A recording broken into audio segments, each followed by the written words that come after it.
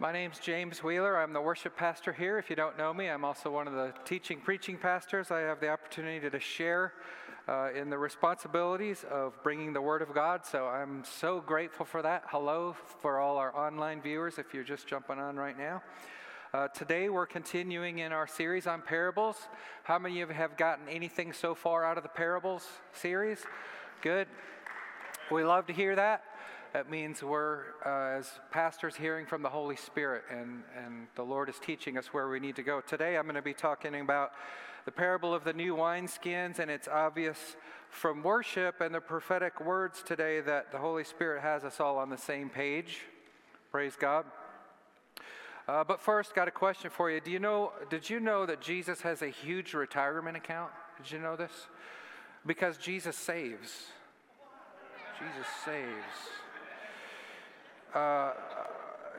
It's really interesting to know. He was an athlete. Did you know Jesus was an athlete? And what sport do you think he played? Lacrosse. What else? What else, Bob? What else would he play? All right, I will put you out of your misery after one more. There are three things Christ promises he will never do. He won't leave you brokenhearted. Aren't you glad for that? He won't reject you. Praise God. He won't leave you or forsake you. So in essence, Jesus is never going to give you up, never going to let you down, never going to run around, desert you. Thank you. Thank you. You've just been rickrolled. Thank you. Thank you. Yes, humor is good. Don't take yourself too seriously. I try not to, because I'm a very serious person. So we're going to dig in now that your hearts are all lightened up. We're going to dig in now to the parable of the wineskins. It is found in the synoptics and all the Gospels where a similar account is told in Matthew, Mark, and Luke. And hopefully today, it's my prayer that we see what Jesus is really saying in this teaching. Because it was such a monumental shift. It was such a game changer, we could say, going against the established culture, going against the accepted religious prevailing thought of the day. And so just as a reference for us, this is going back a few years, but there was a time a few decades ago that the president of IBM famously said, oh, I could see the use for maybe a handful of computers in all the world. You remember that quote that he's famous for saying, well, and now there's computers in everybody's hand. And so to sit there in that room and hear him say that, you would have to have a monumental shift in your understanding to think that we would all have that kind of power in the palm of our hand. And this is the kind of mind-blowing stuff Jesus continually was laying on the people of the day as he was trying to bring us into a new understanding. And so we can compare it to that. It's an epic disruption, and it takes us by surprise. And I think maybe he's going to take us by surprise today. But thank God, the parables aren't kept secret to you and I if we have an open heart. See, he's looking for someone who wants to receive what he has to say. So the core truth of this parable is about the kingdom of God, and it's about how the kingdom of God works, and it's about who the kingdom of God welcomes and uses. And this was all very surprising to the people of the day. And so I want to look at a verse that kind of lays the groundwork for Jesus' basic mission statement, if you will. Talks about his purpose and intent and everything that he does. I say that because he still does this. It's in Matthew 9. You can go there with me, Matthew 9 and verse 35. Jesus was going through all the cities and villages, teaching in their synagogues and proclaiming the gospel of the kingdom, and healing every disease and every sickness. I think right there in the middle of that verse, it tells us every time you see Jesus or hear Jesus, he's doing one thing. He's proclaiming the gospel of the kingdom. And so what is Jesus doing when he's teaching with parables? He's proclaiming the gospel of the kingdom. So we know that when he unpacks a parable like this, we know that he's telling us how the kingdom of God works. And it was very different than what people thought. So if we look closely, Jesus is very consistent and he's very predictable in his approach. I love that about him. Don't you like it when someone's consistent and predictable? You can count on the character, their consistency and how they're going to be with you, and that's Jesus. He's not an enigma, he's not a puzzle, he's very straightforward, and this is how I'm going to teach, this is how I'm going to model. So get this today, Jesus is a liberator. He's a liberator. He brings freedom. Jesus always brings freedom. And in that particular day, at that time, as with our culture today, the primary vehicle for bondage is religion. Hear that again. The primary vehicle for bondage is religion. And I want to give you kind of thank you for these tissues, ushers, by the way. I didn't see this trim line pack, so I brought up my own bulky box. Sorry about that. So I want to give you a definition for religion that will expand your horizons. Often we think of maybe a dead church or liturgy or the in that context. But think about religion as any oppressive system of impossible rule keeping. And it goes further, where you judge yourself or others against that system and you become a slave to it.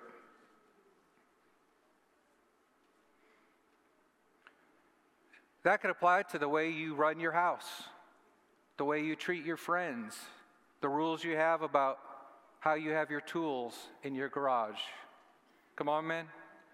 We can get bound so easily by some oppressive rule-keeping system and judge someone else by whether they keep our rules or not. Come on.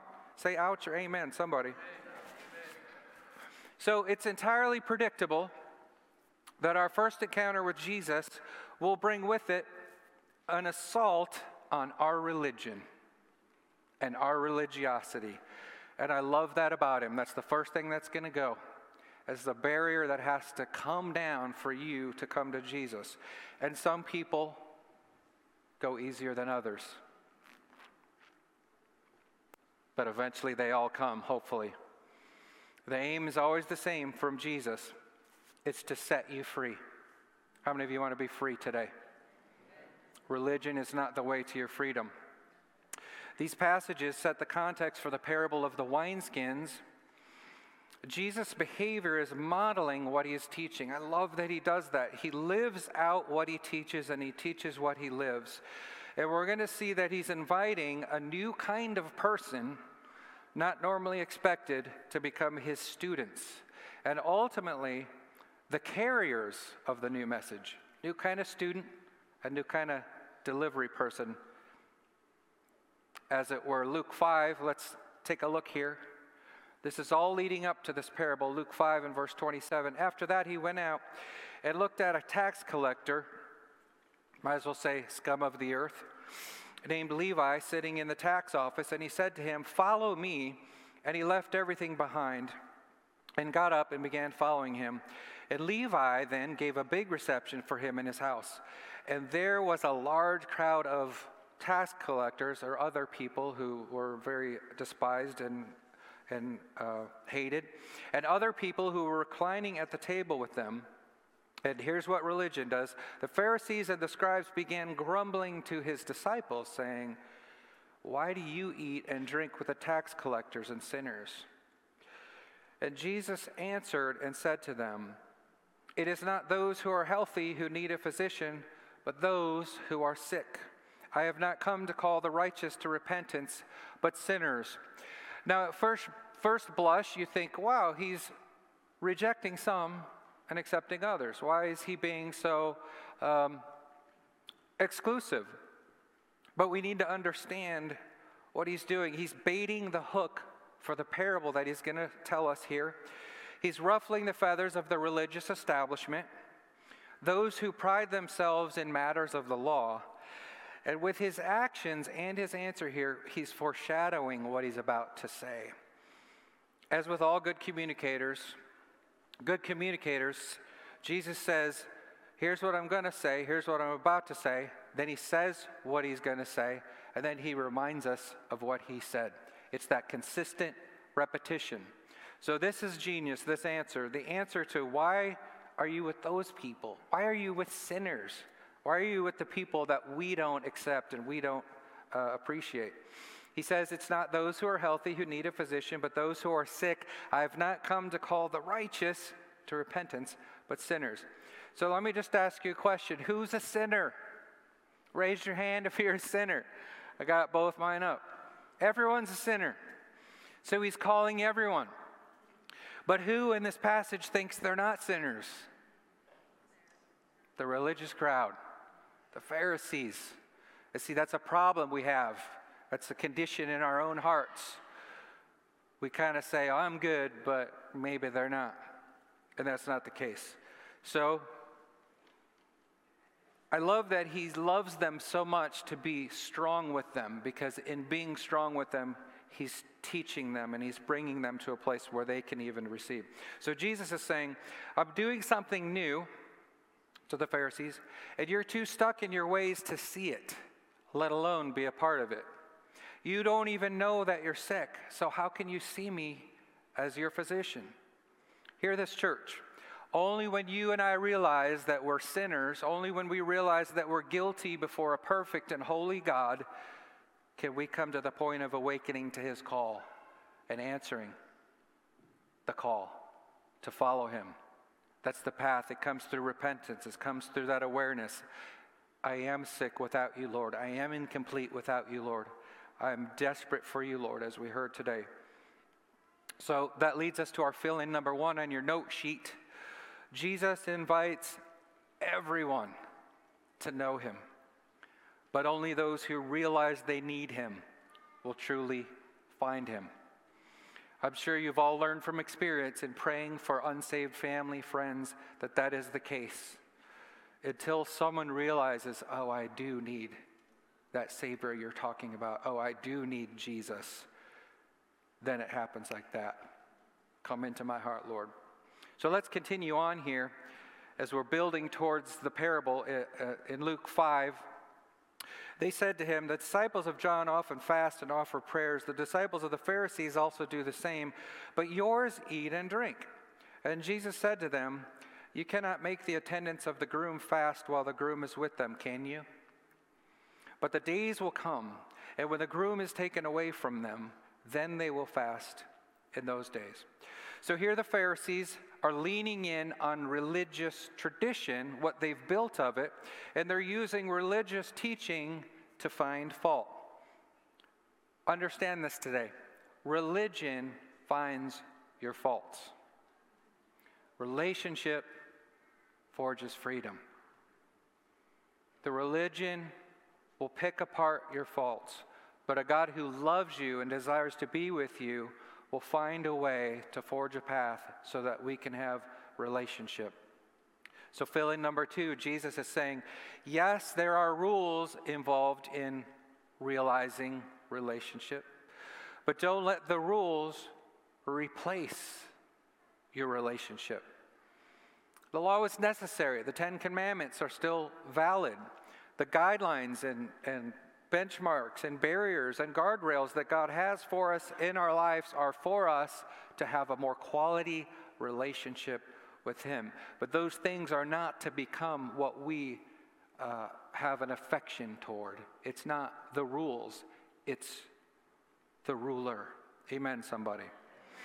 And so the purpose of fasting, as they were accusing the disciples, the purpose of fasting, always understand the why behind the what. The purpose of fasting is to deny your flesh and draw closer to God. But the purpose of fasting is not to deny a personal relationship with God so I can look religious, which is what they were doing. Jesus is saying, look, right now my disciples, they have me in the flesh. They need to get to know me. They need to have a relationship with me. I'm forging something that is predictive of things to come. And there will be a time when they indeed need to deny their flesh, when they're going to be challenged, when their flesh is going to try to keep them from living a holy life in perfect relationship with me.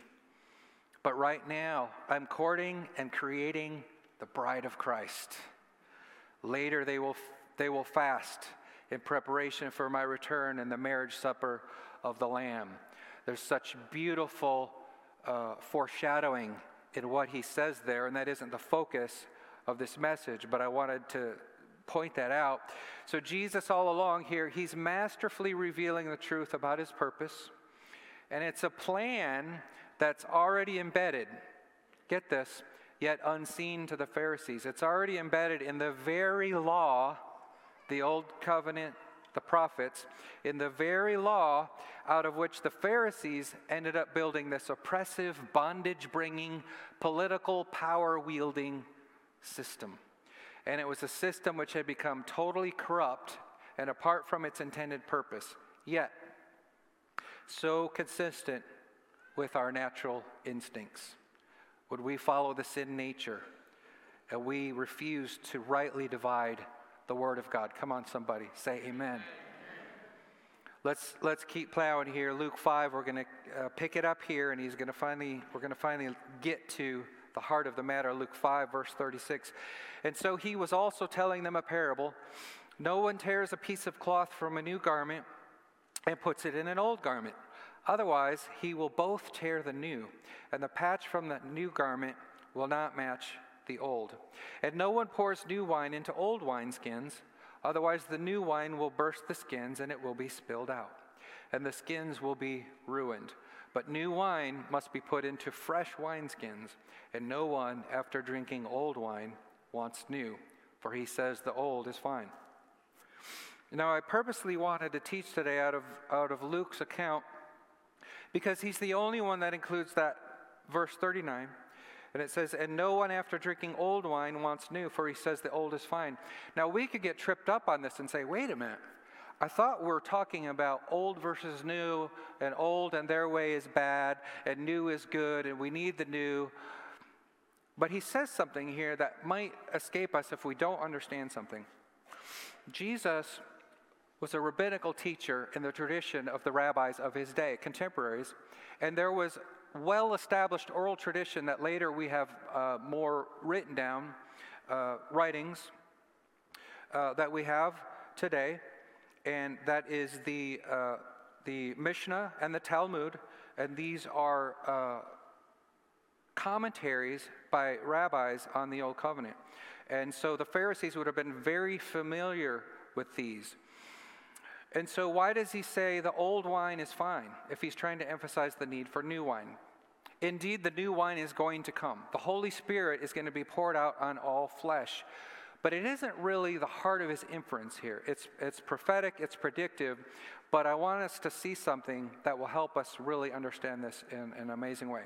So I want to read from one of those writings will give us insight into how he's taking something they already know and just turning it on his head and using that to help bring to a new level of revelation.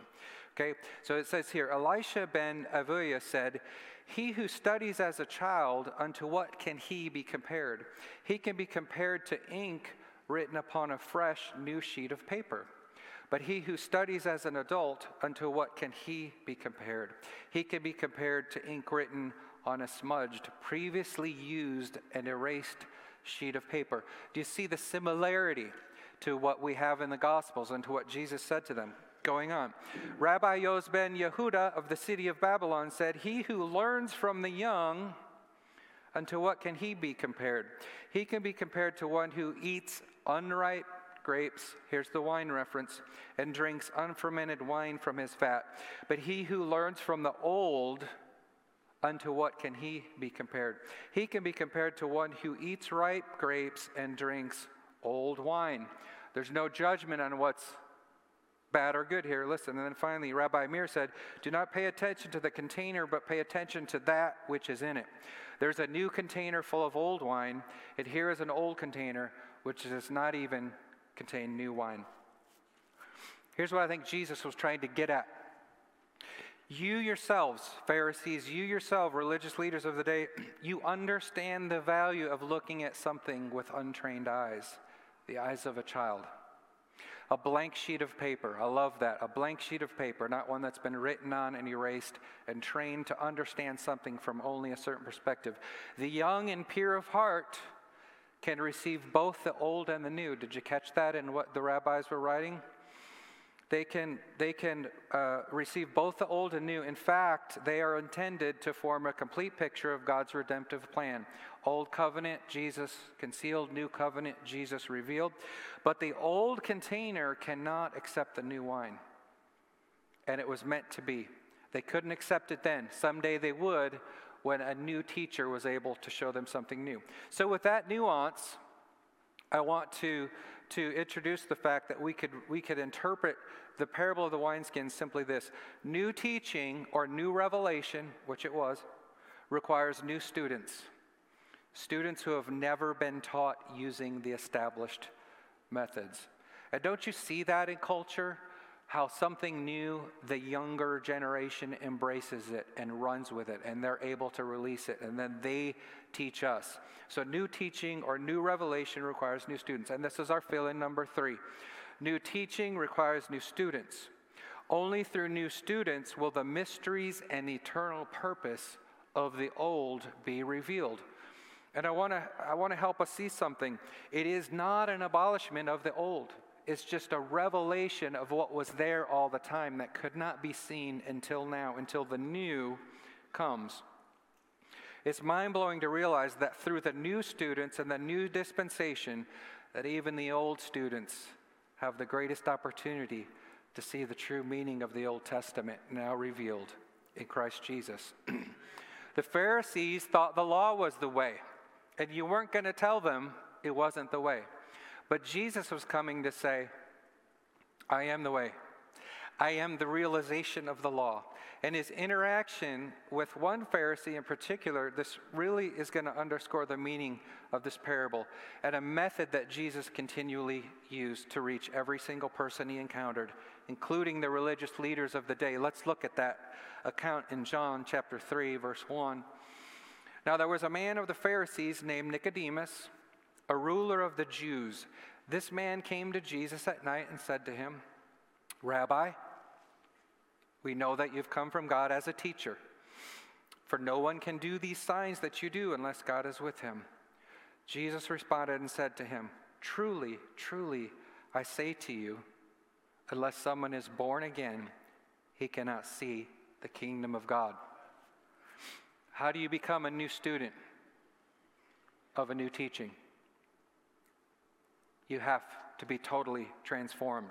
Nicodemus responded and said to him, How can these things be? Jesus answered and said to him, You are the teacher of Israel, and yet you don't understand these things. You're an old wineskin with old wine, and that's fine, but you're not going to get this.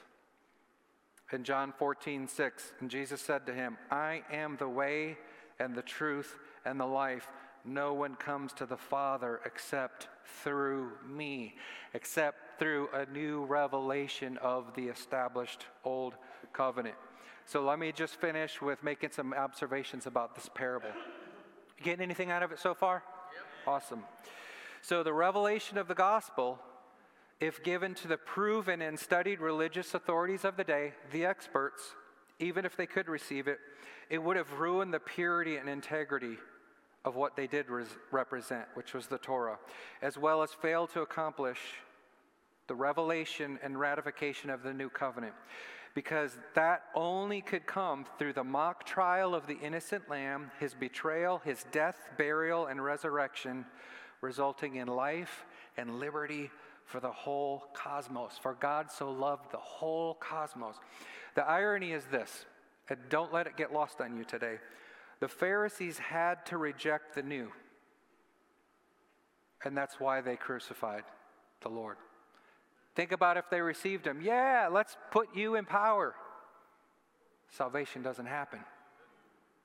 Doesn't that blow your mind? They had to reject it. They had to be so hardened in their ways for the gospel to be fulfilled. Secondly, the entrance of the new covenant does not nullify the law. We have to erase our thinking if we've gotten into that mindset. It's a radical new teaching or revelation and interpretation of the law that they couldn't see at the time. And still, God's word said there's a veil over the eyes of his chosen people.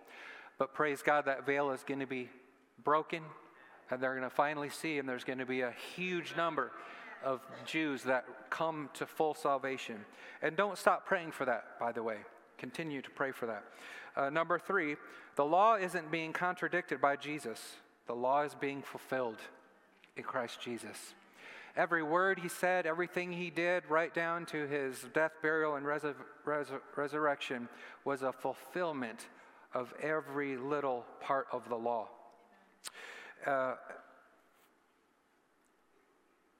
Also, in choosing his followers, and this is good news for us today, Jesus is demonstrating that the gospel, the good news of the kingdom, is for everyone, the outcast.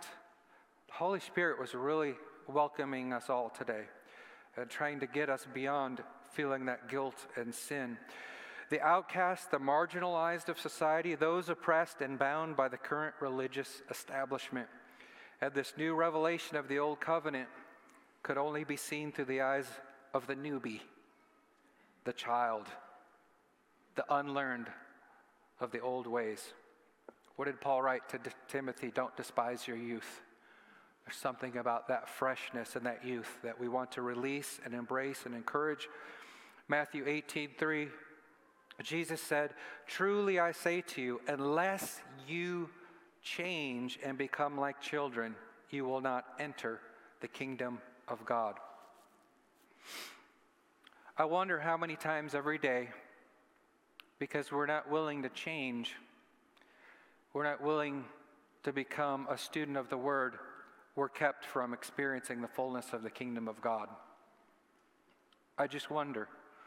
See, we can't take these messages and apply them only to the first-time conversion. It has to be something as believers we understand we need every day. Every day, Lord, change me. I want to become a child again in your eyes. I want to become a student of the Word. I want to have a new, fresh revelation. So let me just make very plain application here as I finish up. Thank you, Lord. What does it mean? Well, it might seem impossible, what I'm asking, but all things are possible with God. Amen. And you have a choice today to ask Him for a new heart, to ask Him for a clean slate. And we've already done that in worship, and the appeal is still there. The offer is still on the table. To receive and walk in the new that God has for you in every season of life starting today. Do you know your life is a series of seasons that overlap and transition? And God's always wanting to do a new thing. He says in Revelation, "Behold, I come and make all things new." He's always wanting to do a new thing. He's always wanting to redeem the past and bring something new. He's the beginner of the work who's faithful to bring it to the day of completion. So He wants something new for your life today. Secondly, this hits very close to home. And like the parable of the soils, we often all have hard ground in our hearts. And I want to say, could it be that some of us need to let go of our religious framing of what the history of this very church has become to us? Perhaps we've made something of our gap history that's stopping us from receiving our gap future, if that makes sense. What Jesus wants to make new, He's not dispensing with the old. He's saying there's a seed of the prophetic revelation of my desired future for this church, but I'm releasing it in a new way, and I'm releasing it through new people. And are you willing to become a new wineskin? Are you willing to become a new vessel? Are you willing to become like, I'm clueless, Lord, but I'm coming to you as a child? That might apply to you today, and I would say, don't be afraid of God just changing your heart, and ask Him, search my heart, O Lord, and see if there's anything in me. And then, very practically, some of us need to realize that our rules about our family, the rules we have about who can be our friend and who can't be our friend, the rules we have about our parenting, about how we raise our kids, maybe it's our hobbies, our pastimes, those things have actually become religiously oppressive. And they've got you in bondage. And what does Jesus come to do? Set you free, right?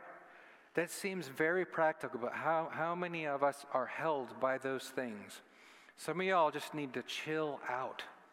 Like, give yourself a break. Take a day off, do something fun. Let go of expecting someone else to think the way you think. Amen, somebody, come on. Free us from religion. Break the spirit of religion in this place today. Religious spirit, God wants to deliver us from that. Again, this very point the Holy Spirit was doing during our worship time and our prophetic time. Some of us are in bondage, and it's keeping us from walking towards Jesus and receiving His love and receiving His forgiveness and receiving the fullness of the Spirit and His new plan for your life. He has a new plan for your life. I want to encourage you to walk free from whatever is holding you back and receive that today. And then finally, there are those of you that have never said yes to Jesus. You might have gone to this church for a long time or were raised in a Christian home, but you've never just said, Jesus, I accept what you've done, and I commit to follow you the rest of my life. I am your bondservant. You are my master. You are my Lord. Any of those things apply to your heart. I want to encourage you, when the prayer workers come at the close of service, come, do business, take care of those things. If you're new with us, we want to let you know we do have a welcome room that you can come and say hello to some of the leadership back there. But praise God. I'm going to pray in closing in just a second. Did you get anything at all out of that today? Thank you, Lord. So, all glory be to God. Thank you, Lord. There's a prayer that I pray often that I think could be a good prayer for us today, and it's Ephesians 1:18, and Paul says, I pray that the eyes of your heart, did you know your heart has eyes? That the eyes of your heart may be enlightened, so that you will know what is the hope of His calling. What are the riches of the glory of His inheritance in the saints? Could I just ask you, church, to pray that every day, and to pray that God does something new in your heart every day and that you're able to see that?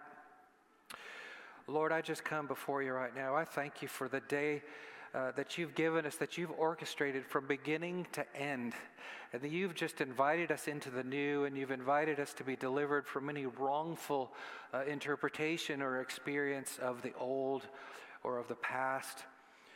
I ask you, Lord, for those that are needing to invite you to be Lord and Savior for the very first time, rise up within them the courage and the conviction needed to repent of their sins and to come to you.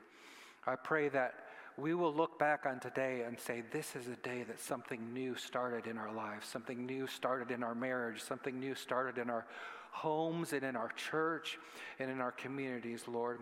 And we thank you for it. We thank you for what you're doing, what you have done, and what you're going to do. And we just reach out and receive it by faith. Even though our eyes may not see it right now, even though our emotions may not comprehend it, Lord, we receive it by faith in the realm of the Spirit. We declare it to be so over this house. In the mighty name of Jesus, the church said, amen.